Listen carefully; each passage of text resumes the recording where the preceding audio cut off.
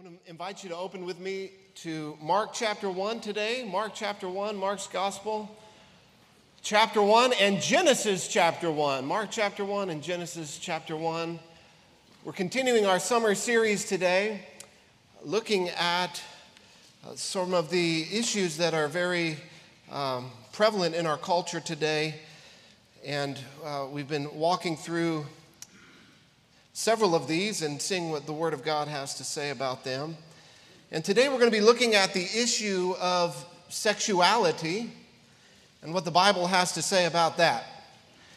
And specifically, we're going to be looking at what the Bible has to say about homosexuality, lesbianism, and same-sex attraction.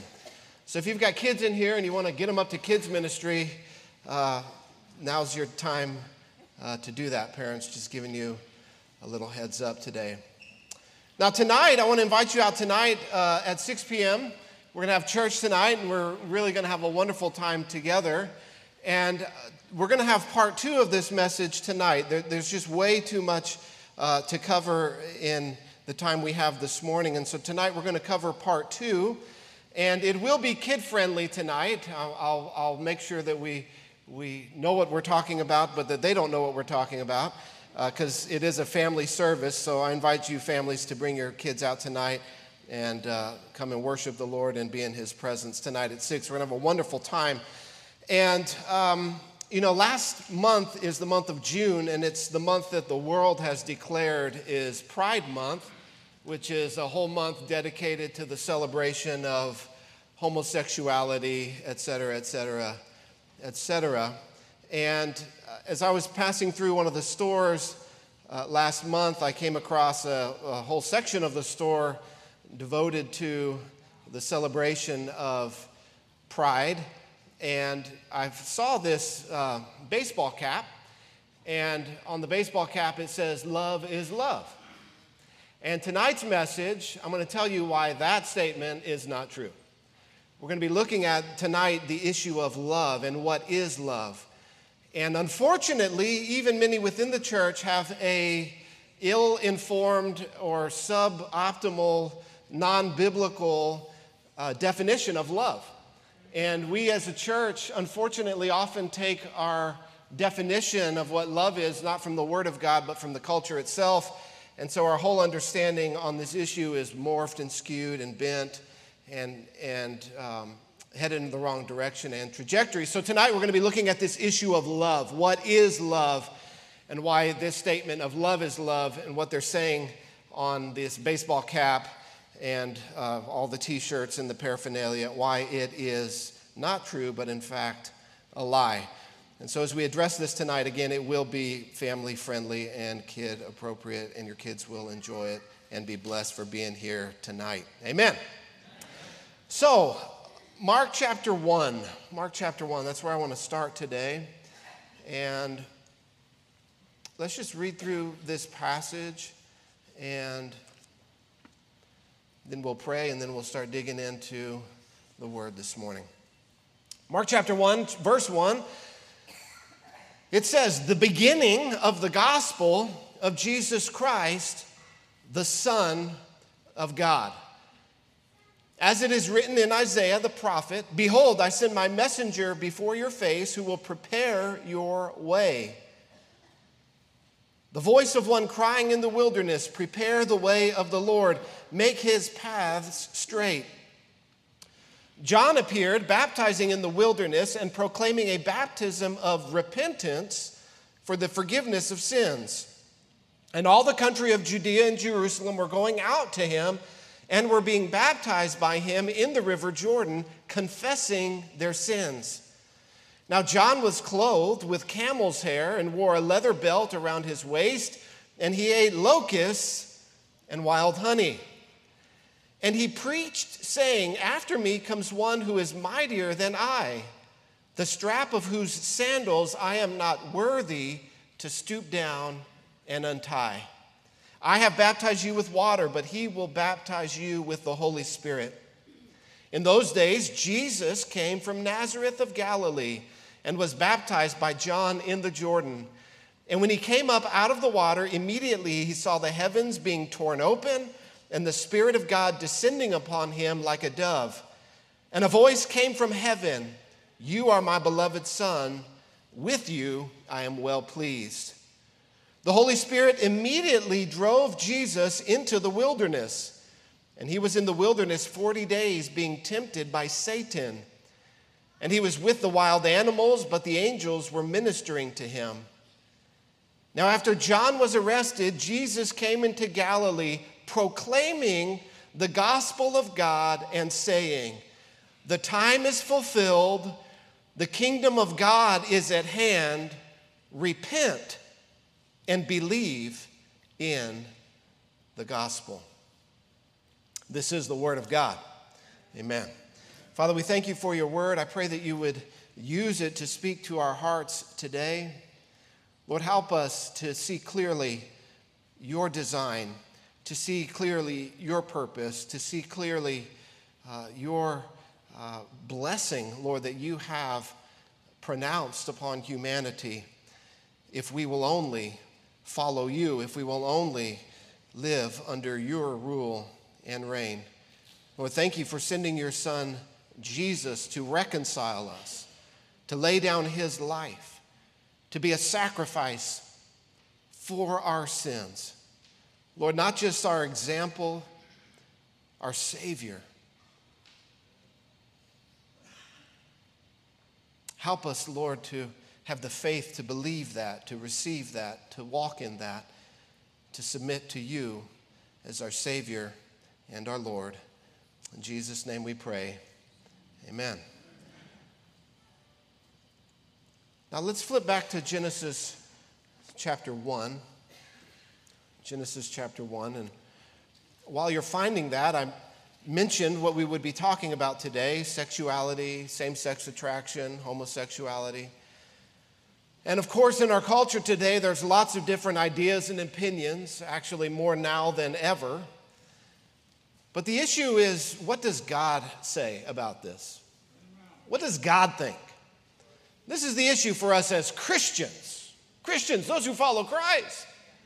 What does God say? What does God think? Because we follow Christ, amen. We don't follow the culture.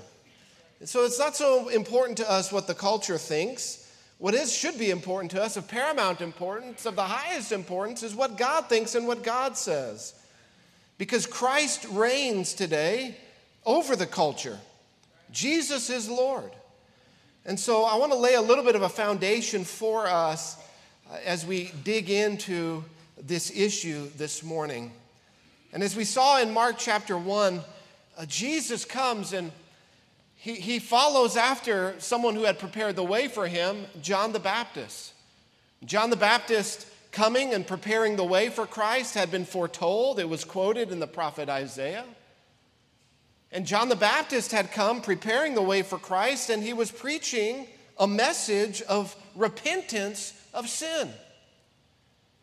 And it says that all Judea and all Jerusalem went out to hear this message, and that they were being baptized in the Jordan River. They were being washed symbolically of their sins. It was like they were being born again through this process. Baptism in those days was reserved not for Jews, but for Gentiles who were converting to the faith.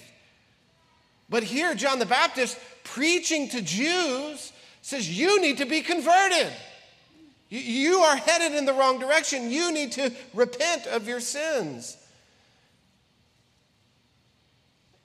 And there was this great revival that broke out as the whole countryside was going to hear this wild prophet out in the wilderness.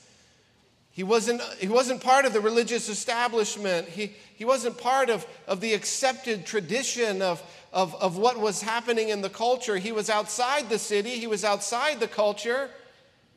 He was a lone voice crying out in the wilderness. He didn't look like the other religious leaders of his day. He didn't wear the vestments, the garments. He was clothed in camel's hair, wore a leather belt. He didn't share in the same diet. He ate locusts and wild honey. One day I'm going to try that. I haven't tried that yet, but one day.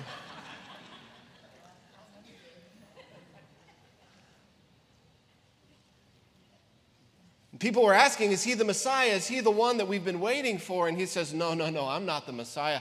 I'm not even worthy to bend down and untie his shoes. That's how high the Messiah is. And when Jesus comes on the scene, John says, behold, the Lamb of God who takes away the sin of the world. He had prepared the way so that when Jesus came on the scene, there was a crowd of witnesses there for his baptism, the heavens being split open, God the Father declaring from heaven, this is my beloved Son. And Jesus goes off into the wilderness himself, being tempted by the devil, not giving in to sin, but overcoming sin. Not following after the lies of the enemy, but rebuking the lies with the word of God. And then Jesus comes on the scene after 40 days of fasting and 40 days in the wilderness. And he comes, and what message does Jesus preach? What is the message? Jesus' first message on the scene. Oh, let me tell you how wonderful you are. Let me tell you how special you are. Let me tell you how much God loves you. Oh, let me tell you how God has a wonderful purpose and plan for your life. Oh, let me tell you how you can use your faith to become wealthy. Let me tell you how God just wants to pour out wealth and riches upon you. No, what does Jesus say? Repent. The time is now. The kingdom of God has arrived. Repent and believe in the gospel. You see, this message of repentance isn't a new message. In fact, it is the message of the Bible. All of the prophets proclaimed this message all throughout the Old Covenant, all throughout the Old Testament. The message of the prophets was one of repentance. John the Baptist comes on the scene, preaching a message of repentance. Jesus Christ comes on the scene, and his message is likewise the same. Repent.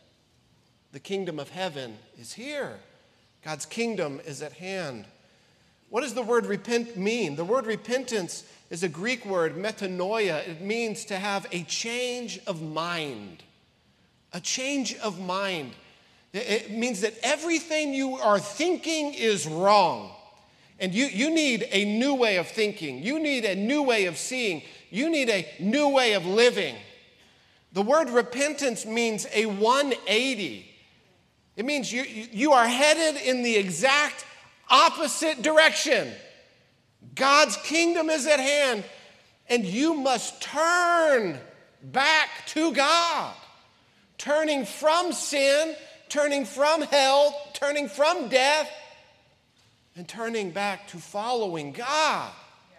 Now, what is shocking is not this message of repentance, though for our modern ears that is shocking. What's truly shocking is the people that they're preaching to. They're preaching to God's people.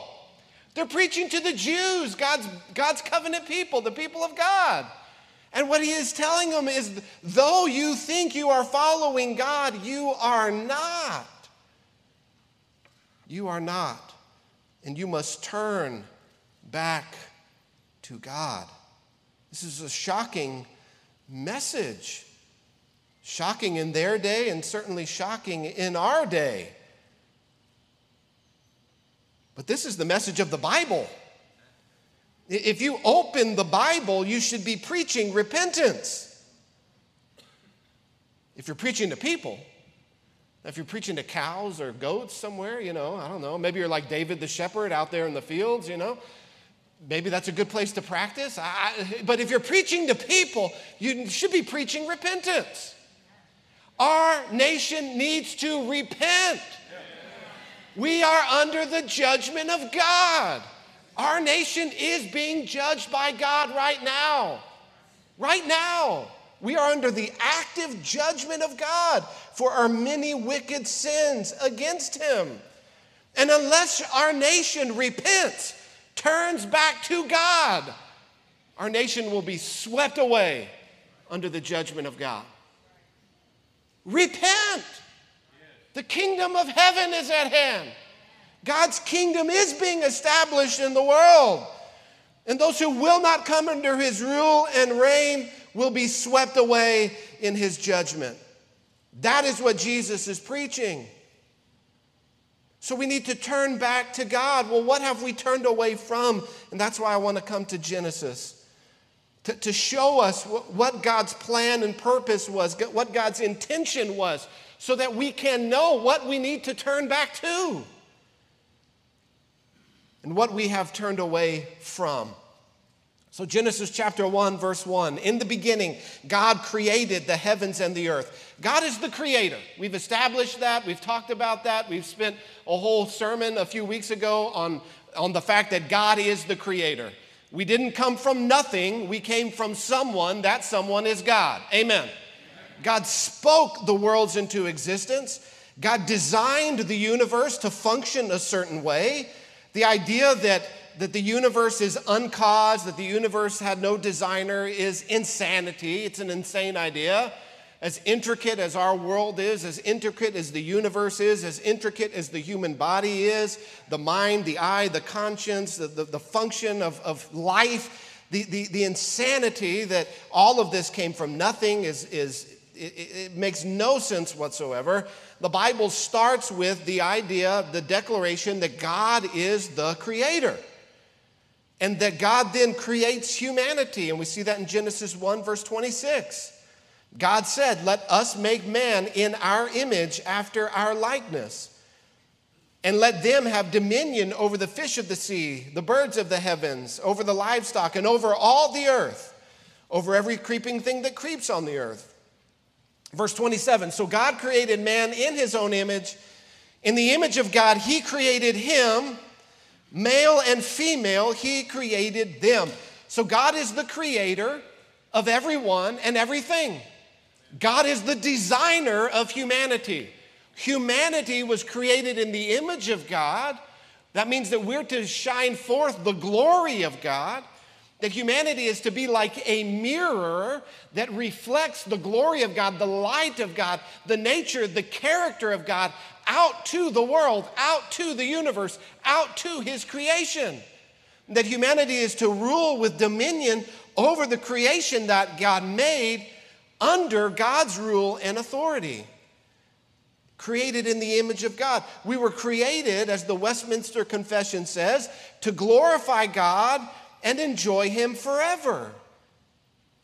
You were created. God formed you in your mother's womb. God gave you the personality that you have, the likes, the dislikes. God formed you. Gave you the gifts, the talents, the abilities that you have. God put you into the family in which you were born in. God decided of when you would be born and where you would be born. God is the designer. God is the creator. You were created by God to glorify him and enjoy him forever. Verse 28 says, God blessed them and said to them, be fruitful and multiply and fill the earth and subdue it. So God pronounces this blessing upon humanity. God's desire for humanity, for his creation, is that we would fill the earth with the glory of God. We bear the image of God. We are to shine forth the glory of God. And God's desire was to put his glory on display and that the earth would be filled of the knowledge of the Lord as the waters cover the sea. That humanity would go out and spread over all the earth, cultivating the land, building cities, building culture, producing art that brings glory and praise to our Creator God, filled with worshipers. Can you imagine what the world would be like if everyone served God? What the world would be like if everyone lived their lives for the glory of God? How amazing would it be? But that's not the world that we live in, is it? Far from it. God pronounces a blessing on humanity as they go out. He says he blesses them, and he says to them, be fruitful and multiply and fill the earth. So the vehicle God created to accomplish this, his glory filling the earth, was the family. The family. We see male and female right here. This is not the product of evolution. It's insanity, because if evolution were true, the odds that a male and a female would evolve at the exact same time, in the exact same place, so that their parts would come together to be able to reproduce humanity, it's beyond comprehension. It defies science, defies biology, the odds. No, God created man and God created woman.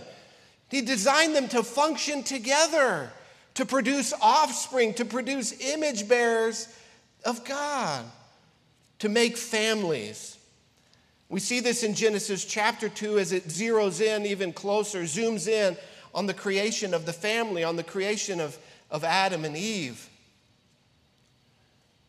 Genesis chapter 2, verse 18, the Lord God said, "It's not good that man should be alone. I will make him a helper fit for him." We see earlier in Genesis 2 that God formed Adam, created Adam first. And then he said, "It's not good that man should be alone. I will make him a helper fit for him." And in down into verse 20, it says, "There was not a helper found fit for Adam. So the Lord God caused a deep sleep to fall upon the man, and while he slept, he took one of his ribs, closed it up in its place with flesh. And the rib that the Lord God had taken from the man, he made into a woman, and brought her to the man. And the man said, 'This is at last bone of my bones and flesh of my flesh. She shall be called woman, because she was taken out of man. Therefore a man shall leave his father and his mother, and hold fast to his wife, and they shall become one flesh.' And the man and his wife were both naked and were not ashamed." God's plan and purpose for humanity filling the earth with the glory of God is family. And family, according to God's definition, starts with a marriage. It starts with a marriage between a man born as a man and a woman born as a woman, who come together in holy matrimony, who come together as one flesh, leaving their old family, leaving father and mother, new family being formed, one flesh, coming together in intimacy, coming together in a union, that they're not the same, they're different. There wasn't a helper fit for Adam, and so God made one that fit him. And when they come together, they form this one flesh union that results in what? Image bearers of God. The glory of God be filling the earth. The earth today is not overpopulated. We need more people on planet Earth today. There's this demonic, satanic, Marxist, communist, socialist idea that there's too many people on planet Earth. And we need to reduce the population of people on the earth. Well, God says to fill the earth with humanity. So any idea that's saying we need less people, it's demonic. It's satanic. I don't know if you know this, Karl Marx in his Communist Manifesto called for the abolition of the family. The abolition of the family. And every ideology that has sprung from Marxism, communism, socialism, feminism, calls for the destruction of the family.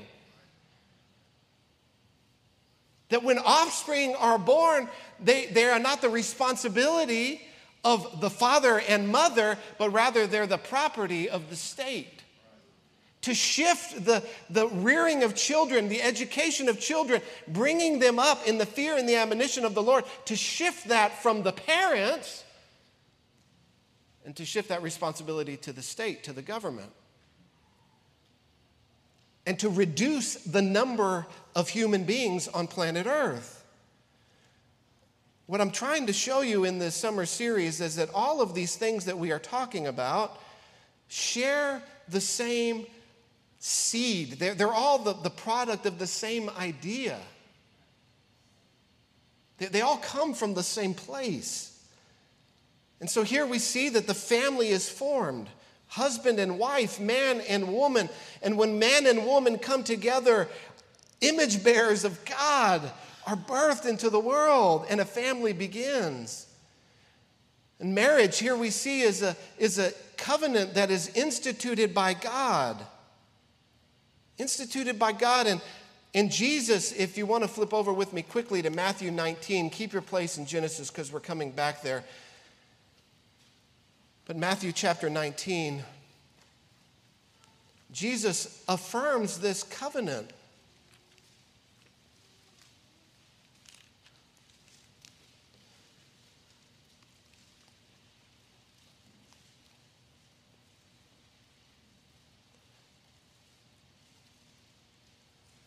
Matthew chapter 19 and verse 4.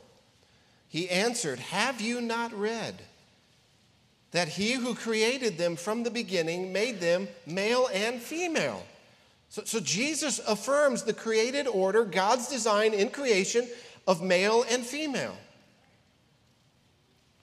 Listen, there's not 400 genders.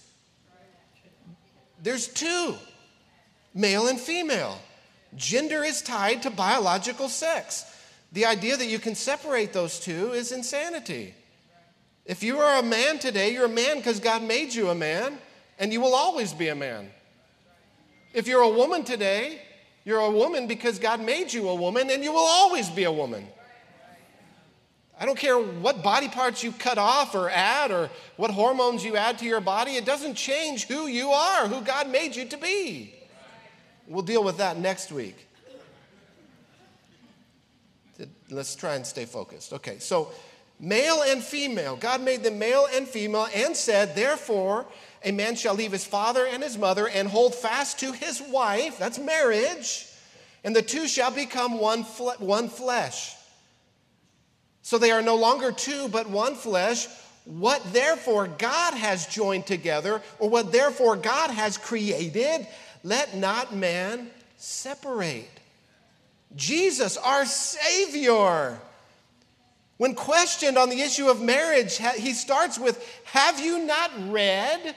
Don't you know your Bible? Haven't you read like the first few pages? God created humanity male and female. And sexuality is to be expressed only within the confines of a marriage between a husband and a wife." This is the Bible's teaching on marriage and sexuality. Marriage is a covenant instituted by God, affirmed by the Lord Jesus, blessed by the Apostle Paul. From Genesis to Revelation, marriage is between a man and a woman. In fact, the Bible begins with a marriage and the Bible ends with a marriage. The end of all humanity culminates in what's called the wedding supper of the Lamb. As Jesus comes back for his church, as the bridegroom comes back for his bride, and they are united, and we will be united together forever with Christ in this marriage celebration.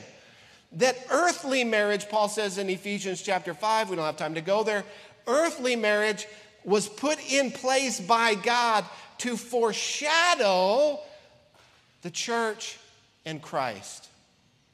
And so an attack on marriage is an attack on the church and on Christ. Now, I want you to notice here, what is it? We were in Genesis chapter 2. Let's flip back to Genesis chapter 2. I want you to notice, what is it that comes after Genesis 2? Genesis 3, obviously. That wasn't a trick question. So into this blessing, into this pronouncement of blessing and husband and wife coming together as one flesh, what God has made, he declares is good and even declares it is very good. What we need to know as people is that everything God does he does out of love. Because the Bible says that God is love. And so whatever is in his word is motivated out of his love for us. God is also good, and so everything God does and everything he designs is good and very good. And so male and female is good. It's good. If you're a female, you should lean into the female characteristics. If you're a male, you should lean into your masculine characteristics.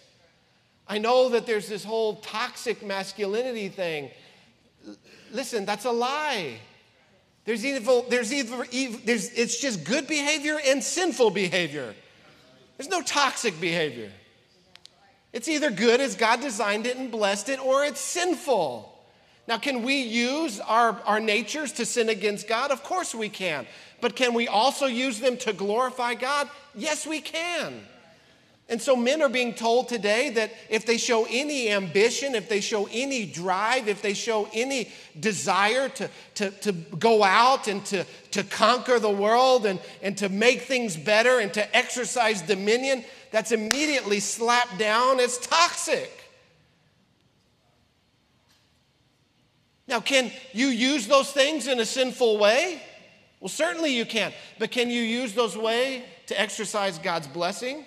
Absolutely you can. To provide for your family, to protect your family, to stand as a wall, as a barrier between the world and your family? Yes. To be strong? God called men to be strong for their families. But the world wants to make men weak. Why? So their family can be attacked. So there's no such thing as toxic masculinity. There's godly masculinity and there's sinful masculinity. Male and female is good. The distinctions are good. And then multiplying, as he says, sex, as God designed it, is also very good. I expected an amen there, but anyway. So God's blessing is on the family. And the family becomes God's conduit of blessing in the earth. The family is God's conduit of blessing on the earth, which is why the family is under attack. And so Genesis 3, Satan shows up with another offer. Satan shows up with another plan. Satan shows up with a different way, with an alternate way to live.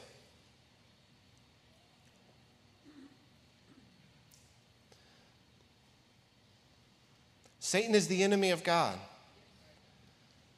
But it also tells us here that he is subtle. That he is subtle, crafty, sneaky. That he comes disguised as an angel of light. In Isaiah chapter 14, it talks about the fall of Satan. Satan wasn't created evil. In fact, he was created good.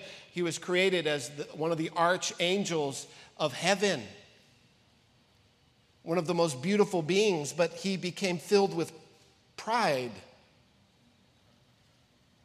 Pride, which the Bible says is a sin. Hello? Which is... Many theologians believe pride is the original sin.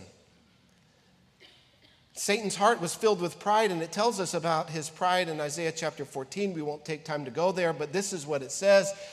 You have said in your heart, I will ascend to heaven above the stars of God. I will set my throne on high.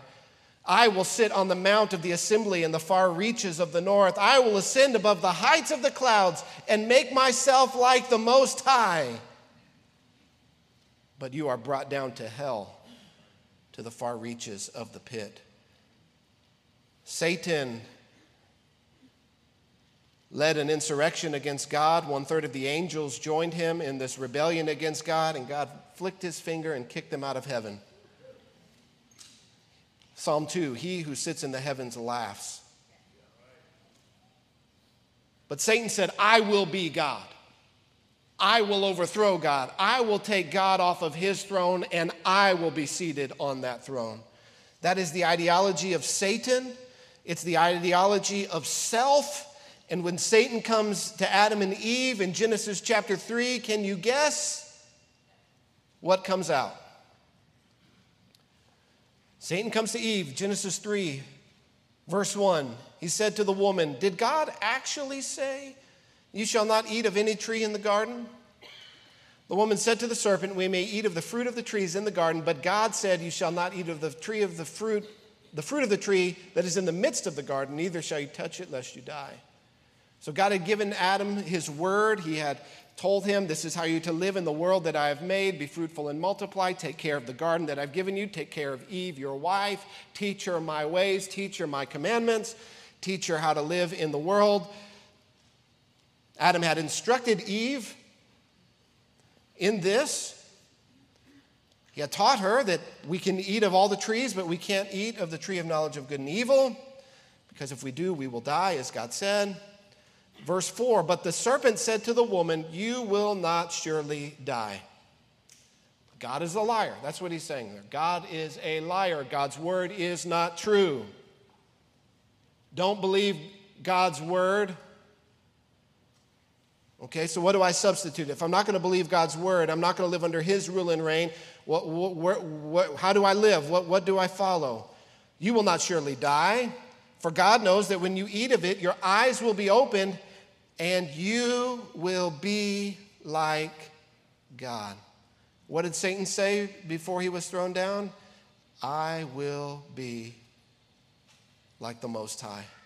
I will make myself like God and sit on the throne." And he comes to Eve and he says, "If you eat of it, you will be like God, knowing good and evil." That you don't have to follow God's standard of righteousness. You don't have to follow God's standard of good and evil. You don't have to live under God's rule and God's reign. You don't have to live under his lordship and his kingship. No, you be the Lord of your own life. You be the king of your own life. You follow your own path. You follow your heart. You be like God.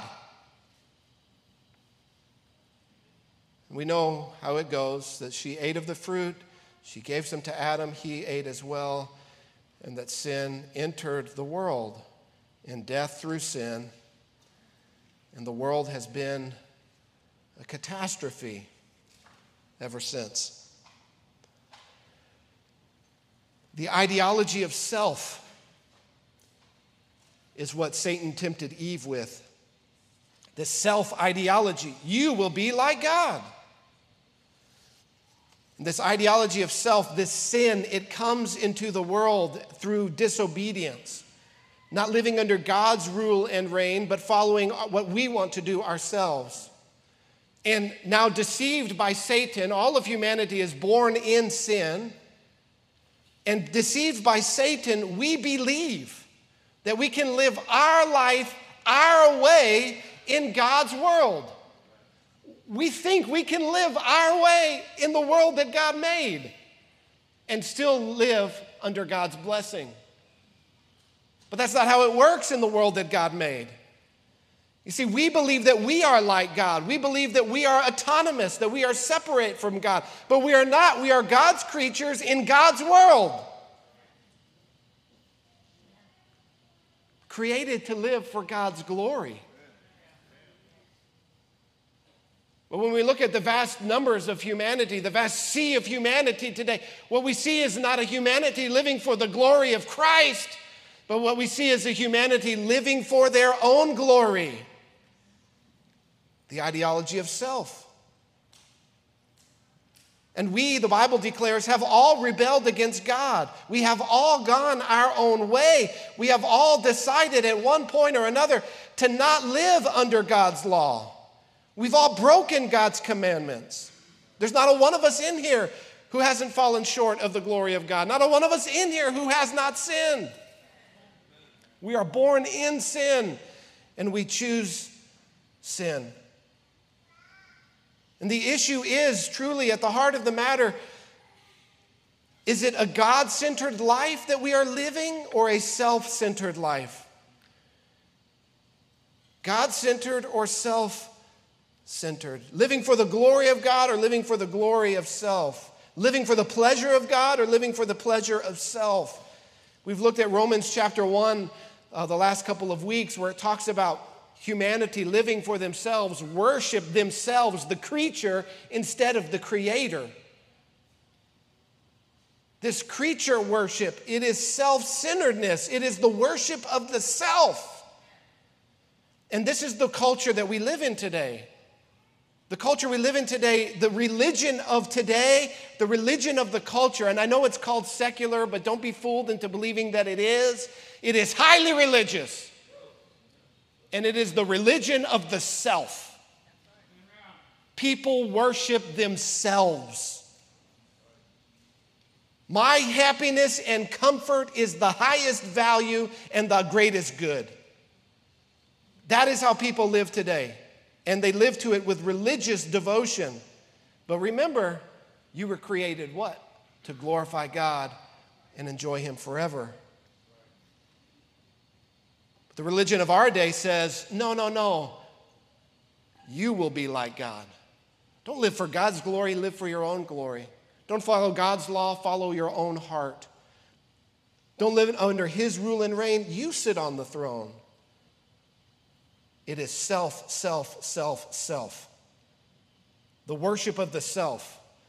So we have things like self-actualization, self-fulfillment, self-promotion, self-care. It's a huge topic today, self-care. Taking care of yourself. Self-love, self-help, self-indulgence, self-improvement, self-esteem, self-worth. And as some of the kids like to say, treat yourself. Right? It's self. And it's the ideology of Satan. It's the philosophy of demons. Obsession with the self is satanic. And unfortunately, this religion has even infiltrated the church of Christ. I saw a pastor last week giving a message on the importance of investing in others, the kingdom of God, world missions. No, the importance of investing in yourself.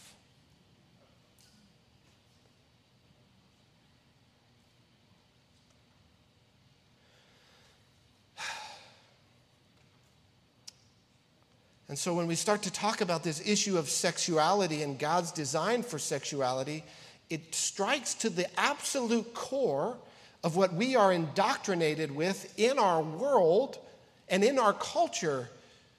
It strikes at the absolute core of our self, what we want. Now, the Bible could not be more clear. It is extremely consistent when it talks about sexuality. There's no deviation whatsoever in the 66 books of the Bible. Though they were written by 40 different authors in 3 different languages on 3 different continents over a span of 1,500 years in multiple different languages and nations. You think about how much culture changes in 5 years, 10 years. The Bible was written over a period of 1,500 years by 40 different authors, most of whom never knew themselves, knew each other, or met each other. Yet there is one consistent message from Genesis to Revelation. The Bible doesn't deviate on this fact 1 square inch. That sexual expression outside of marriage, as defined by God, is sin. Every sexual expression outside of marriage, as defined by God, the Bible declares is against God's design, is against God's law. It is sin. This includes, but is not limited to, polygamy, incest, rape, fornication, that's sex before marriage, adultery, that's sex with someone who's not your spouse, pornography, that's viewing images of people having sex or nudity, bestiality, that's sex with animals, and also homosexuality, lesbianism, and pedophilia. The Bible declares that all of these unequivocally are sinful. They're outside of God's good and perfect design. They're broken perversions of God's good gift to humanity.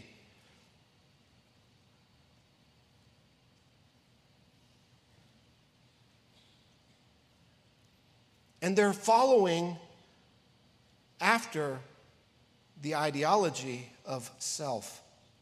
Not submitting to God's word, but submitting to my basest and carnal desires.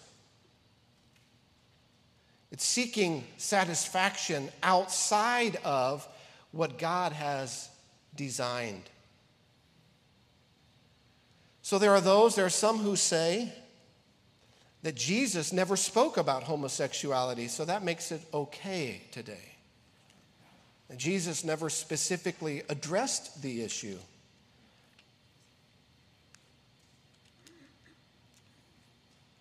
And so because Jesus, they say, didn't address it, therefore, it's acceptable for the Christian today, who we follow Christ, and Christ never said anything, therefore it's okay, homosexuality is okay, same-sex relationships and marriage are okay in the church because Jesus never said anything about it.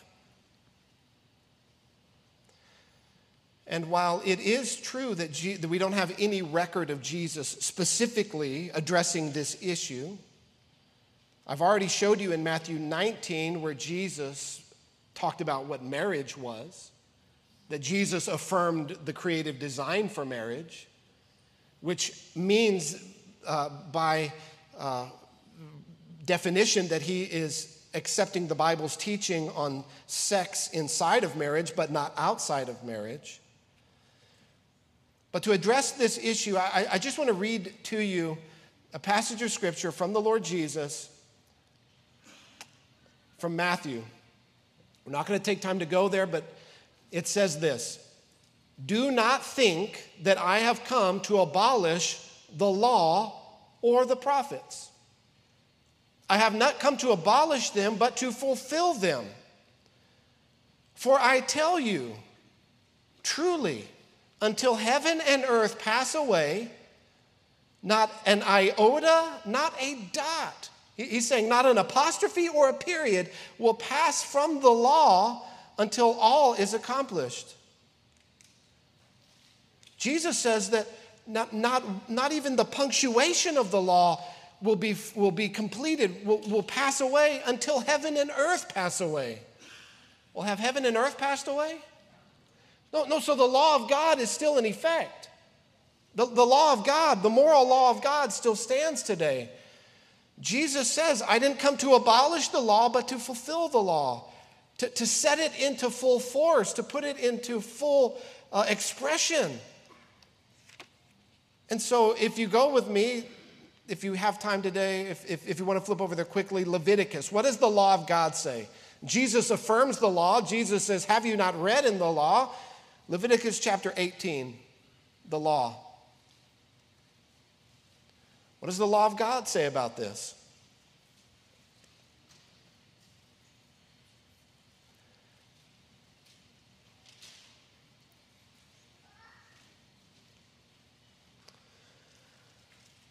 Leviticus 18. For the sake of time, we're going to look at one verse, Leviticus 18:22. You shall not lie with a male as with a woman. It is an abomination. So, same sex is an abomination to God. This is the law of God that Jesus says will not pass away until heaven and earth pass away. If you go over just a few more pages, Leviticus 20.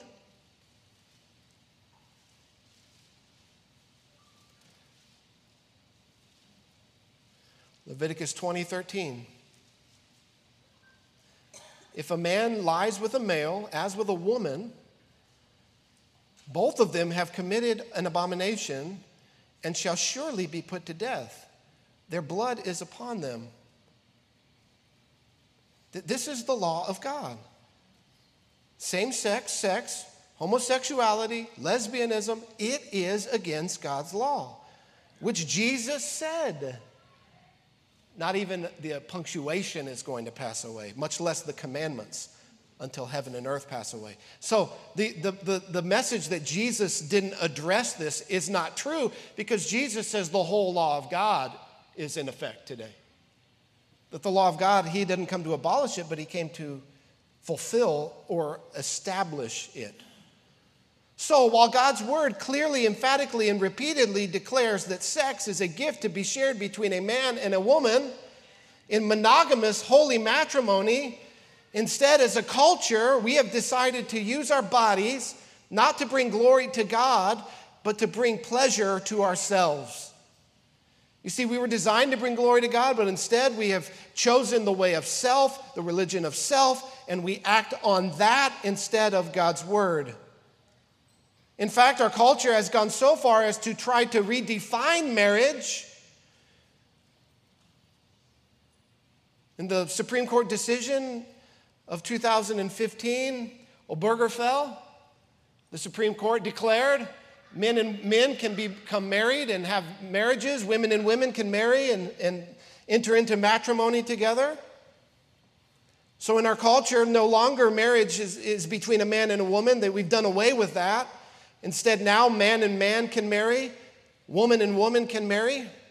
And just so you know, by God's definition, the author and the giver of life, the creator of the heavens and the earth, the one who made me and you, the one who made humanity, by God's definition, this is not a marriage. A woman and a woman, I don't care what piece of paper they have, they are not married.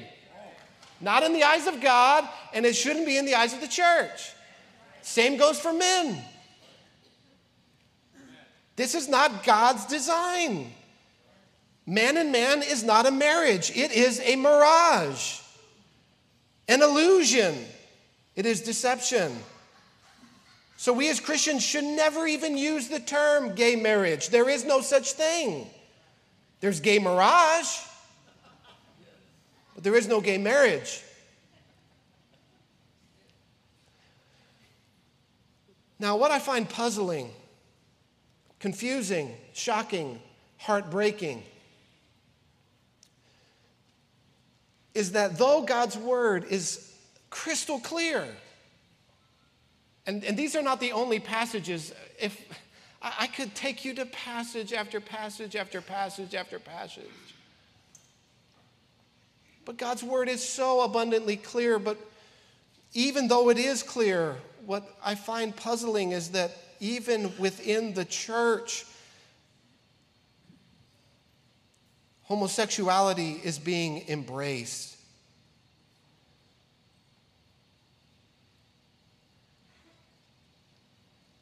It's not hard to find a church that has a rainbow flag flying out in front of it. It's not very difficult to find a pastor or a priest who will marry you in a same-sex mirage. In fact, you won't even make it up Callahan Road before stopping at a church that will marry you. That's how prevalent it is in our culture today. And while I'm not surprised that it's that way in the world has no basis for truth because they've rejected God, they've rejected their Creator, they've rejected Jesus Christ. I'm not surprised that it is that way in the world. I am surprised that it is becoming more and more that way within the church.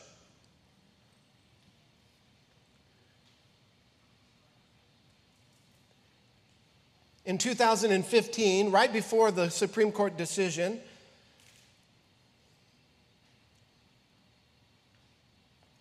where 9 justices thought they could redefine what God had said in his word, I received a phone call from one of our local news stations who said they wanted to interview me about what the Bible says about same-sex marriage. So I said, okay, sure. And so KENS 5 came and interviewed me in my office about same-sex marriage. And when I asked them, why are you interviewing me? They said, well, you were the only church we could find in San Antonio that have published on your website what you believed about marriage. That's according to KENS 5. I found that shocking. But I went and I looked, and he was right. I don't know if it is still that way. But he said we couldn't find any other church that hadn't published what they believed about marriage and human sexuality. I said, well, that's what we believe. It's in the Bible. We just put it on our website. That video's on YouTube. You can go and watch it. What is shocking to me is, number one, that there are churches that affirm what the Bible clearly defines as sin. And number two, that there are so many more churches that are silent on the issue. Where they won't talk about it, they won't teach about it, they won't preach about it, they won't even publish it on their website. And that to me is not a good thing. If you won't tell someone the truth, I mean, the whole message of the Bible is one of repentance. And me and Heather have been just, every time we see a big name in Christianity or some Christian quote-unquote celebrity come out and affirm homosexuality, we always talk about it, and we're just so puzzled. How can this be? And I've been pondering on this. I've been meditating on it for a long time. But what I've discovered, I think I've found out why this is. And it's because it has to do with the worship of the self. It has to do with the worship of the self. Because there are many within the church who profess that Jesus is Lord and that Christ is King, yet they do not live their lives that way. There are many within the church who call themselves Christians, but they still are part of the religion of the self. They still worship themselves. They still live for their own pleasure, their own glory, and not Christ. It's what I call the great disconnect, this great separation between Jesus as Savior, but not Jesus as Lord. They themselves are still their Lord. Those who come out and support same-sex union, same-sex marriage within the church, Jesus is not their Lord. They are their Lord. They are worshiping themselves. And so there are many within the church today who live a self-centered life, not a God-centered life, who are more concerned about their own personal happiness than their own holiness. And again, this is the philosophy of the world, and it is antichrist, and it is demonic. And so you may have grown up in the church. You may have been at church your whole life, and you may even affirm some facts about Christ. You may believe that he lived a life without sin, and that he died, and that he rose again, and that he's ascended to the right hand of God. You hear the gospel, and you say, yes, I believe it. Jesus is my Savior. He died for my sins. And so you can affirm some facts about Christ, but until you surrender your life to him as your Lord, totally, completely, and fully, until you do that, you're just playing religious games.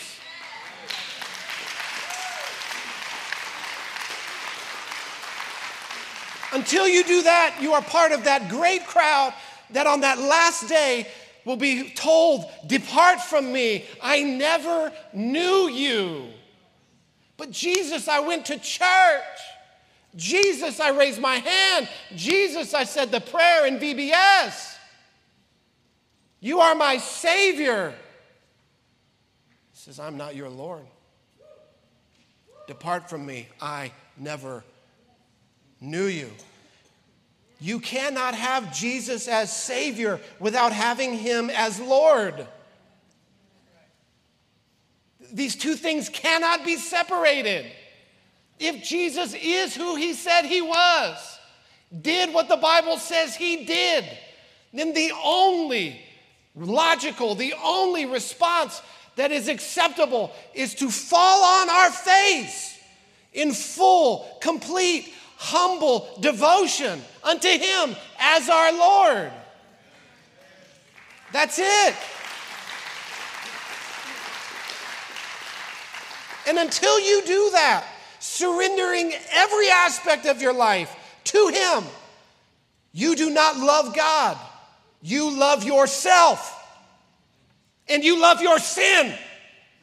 Because if you will not lay it at the foot of the cross, you love your sin more than you love the Savior. And so if you will not repent of your sin and trust in Christ, you will not be forgiven of your sin. You will not be saved of your sin unless you repent and believe the gospel. These are not my words.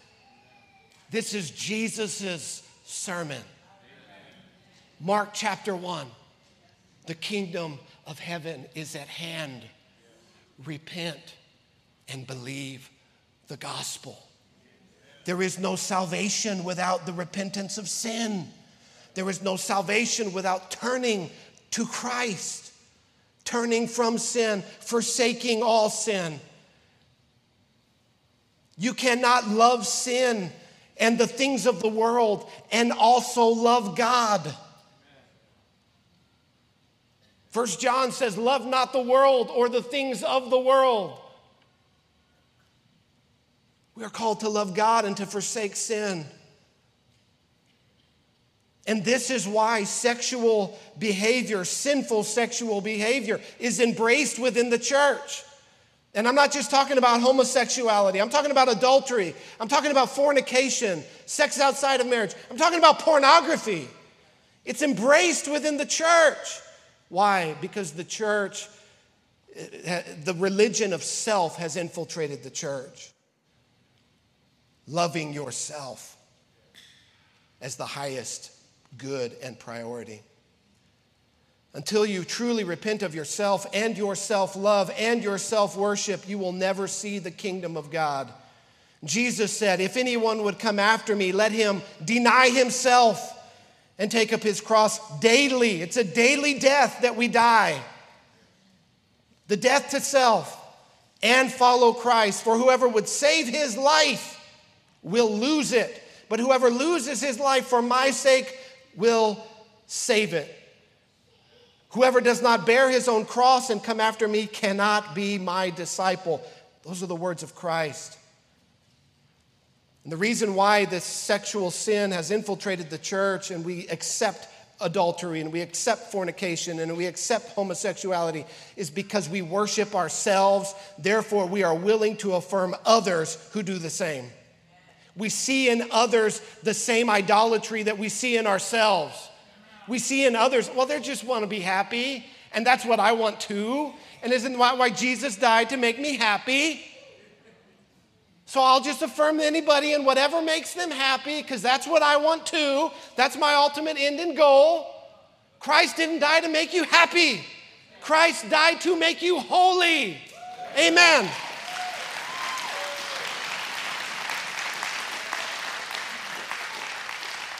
And so many within the church not only share the same idolatry, the worship of self, but they also share the same definition of love, which we'll look at tonight. One last passage. I know this is long. There's a lot of ground to cover. One last passage, 1 Corinthians chapter 16. I want to make a pastoral appeal. 1 Corinthians 6. I'm sorry, 1 Corinthians chapter 6. I think I said 16. 1 Corinthians 6.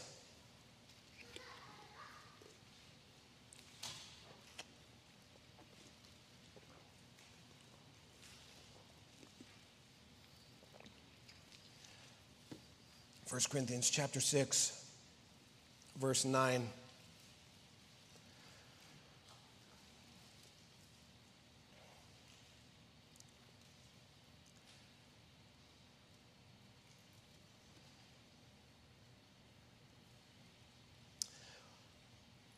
Do you not know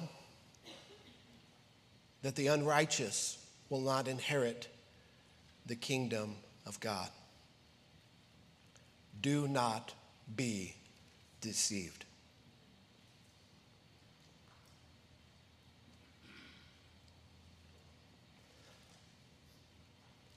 Neither the sexually immoral, nor idolaters, nor adulterers, nor men who practice homosexuality, nor thieves, nor the greedy, nor drunkards, nor revilers, nor swindlers will inherit the kingdom of God. Paul here addresses this very straight on, and he says that to live in persistent sin is evidence of the fact that you are not in a right relationship with God. To pursue these things, it means that you are not born again. It means that you are not filled with the Spirit. It means that if you are living this kind of lifestyle without repentance from sin, without fighting and warring against it in yourself, you are not filled with the Spirit of God. You will not inherit the kingdom of God. And he says, do not be deceived. There are people who think that this is going to be okay. You can live any old way you want and you'll be saved and it's all fine. It's all grace. Don't worry about it. Paul says, do not be deceived by such voices. You will not inherit. The unrighteous will not inherit the kingdom of God. And in verse 11 he says, such were some of you. But you were washed, you were sanctified, you were justified in the name of the Lord Jesus Christ and by the Spirit of our God.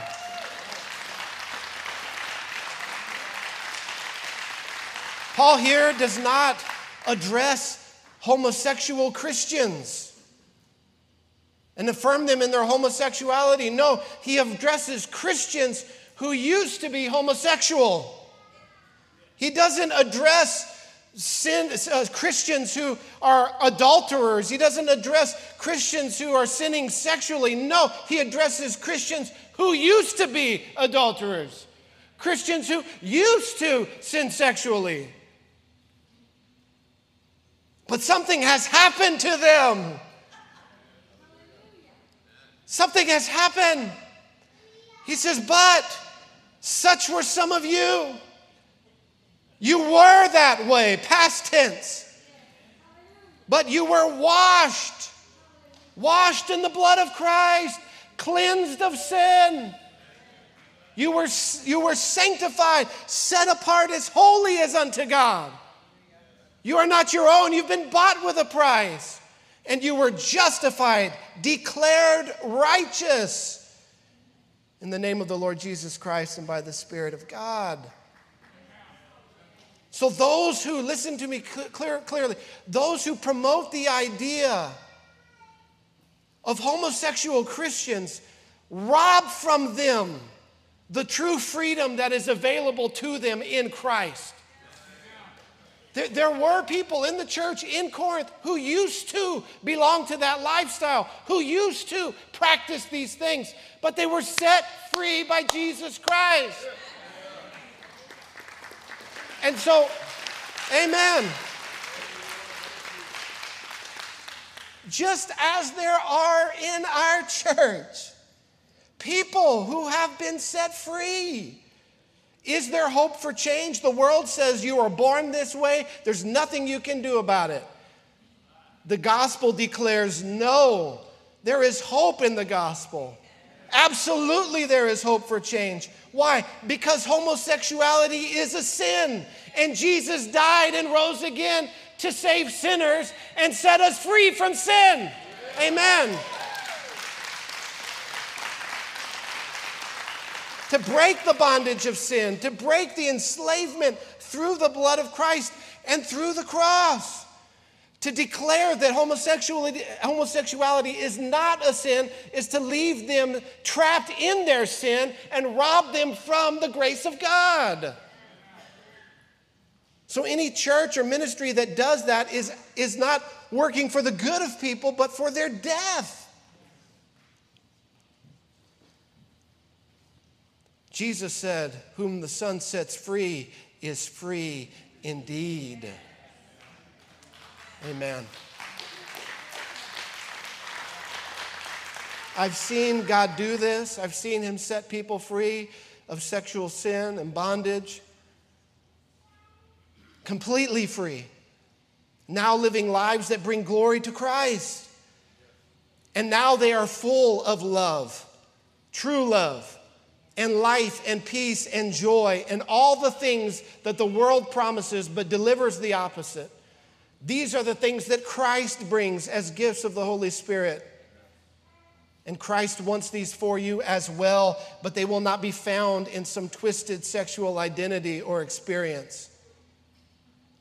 We must be set free of a self-centered life and truly live a God-centered life. We must repent, true repentance, with brokenness over our sin, which we have all sinned and fallen short of the glory of God. We have all put ourselves on the throne, but instead we must lay ourselves and our sin down at the altar. God's desire for humanity is that we would fill the earth with worshipers and bring him glory. And God has pronounced a blessing on anyone who will submit themselves to him and live under his rule and his lordship. And this is only possible in Jesus Christ. It's only possible through the cross. It's only possible through the death, burial, and resurrection of Jesus Christ. The serpent offers a counterfeit and deception, but Jesus offers us life and life more abundantly. And he calls on us to repent, to change our minds, to change our thinking, to allow him and his word to renew our minds and our thought and our thinking, to believe the truth instead of the lie, to put God at the center instead of ourselves, and what that will produce in our lives and in our family and in our world and in our community and in our nation is human flourishing. And right now, all we have is human misery because they are living for the self.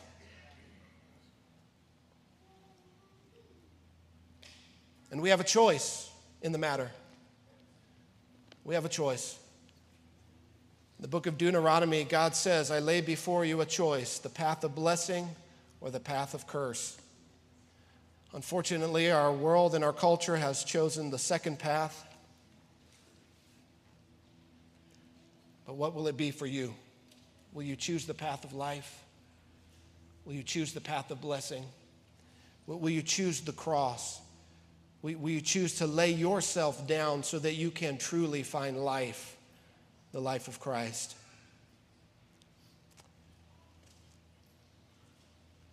Let us choose life. I invite you to stand with me as we close in prayer. Father, we thank you today for your word. It is a lamp unto our feet and a light unto our path. Lord, without your word, we would be in darkness. Without your word, we would be lost. Without your word, we would be broken and in bondage to sin. But Lord, your word shines forth even in the darkness.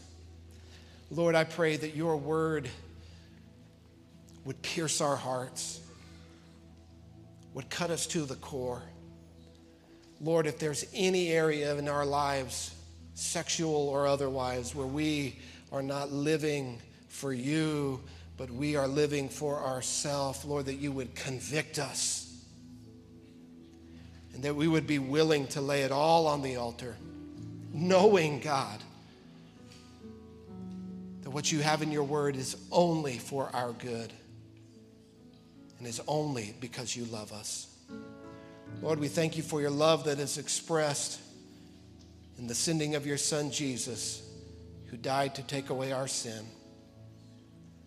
I pray that as we take of communion today, that the realities of the cross, the realities of sin, the realities of holiness, the realities of your wrath against sin, the realities of our substitute, Christ,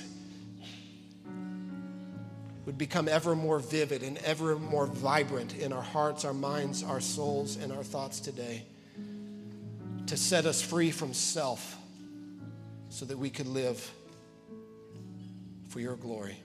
In Jesus' name we pray. Amen.